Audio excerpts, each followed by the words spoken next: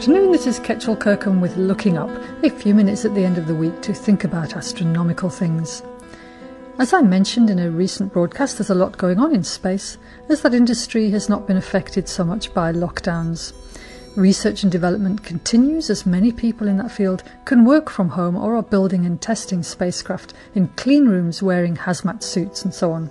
China's new large carrier rocket, Long March 5B, made its maiden flight on the 5th of May, sending the trial version of China's new generation crewed spaceship and a cargo return capsule into space.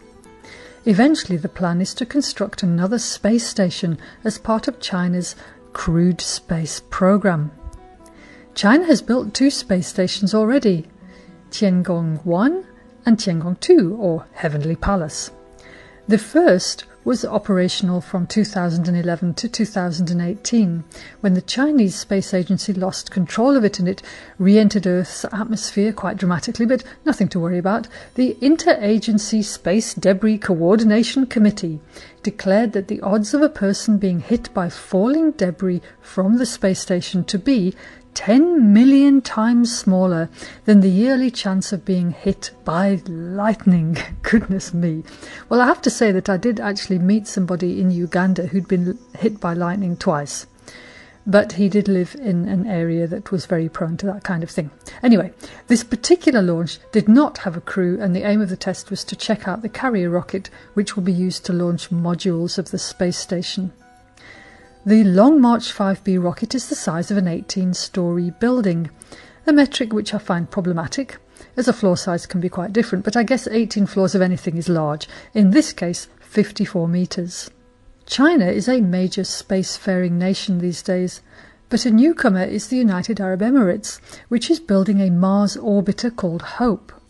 This has now completed construction and is scheduled to launch mid-year. This is after the nation has only launched 2 satellites.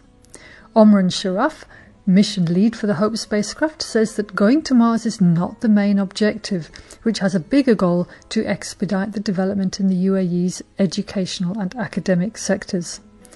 Ambitious space programs always have positive knock-on effects for a country's technology development in general, but putting a craft into orbit around Mars requires many different components and a lot of know-how.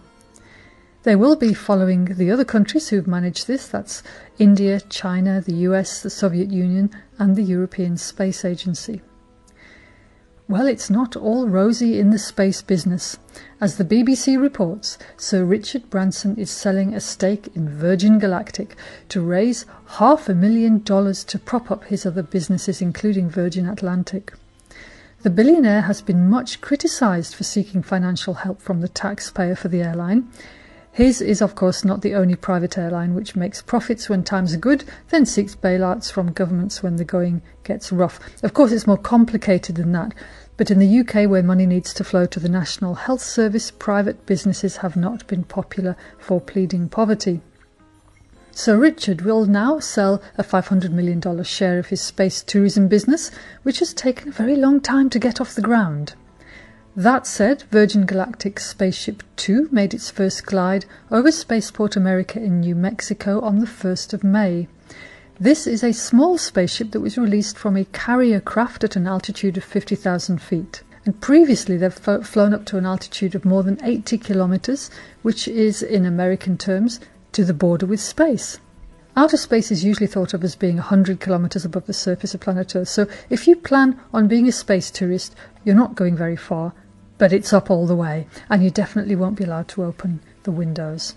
And on to SpaceX, they're always up to something, and next is a crewed space mission due to launch on the 27th of May from NASA's Kennedy Space Center in Florida, sending NASA astronauts to the International Space Station. SpaceX is committed to fly 6 operational crewed missions under a $2.6 billion deal the company signed with NASA in 2014. So lots happening up there, just a few hundred kilometres from the surface of planet Earth. For now, this is Ketchel Kirkham wishing us clear skies. FMR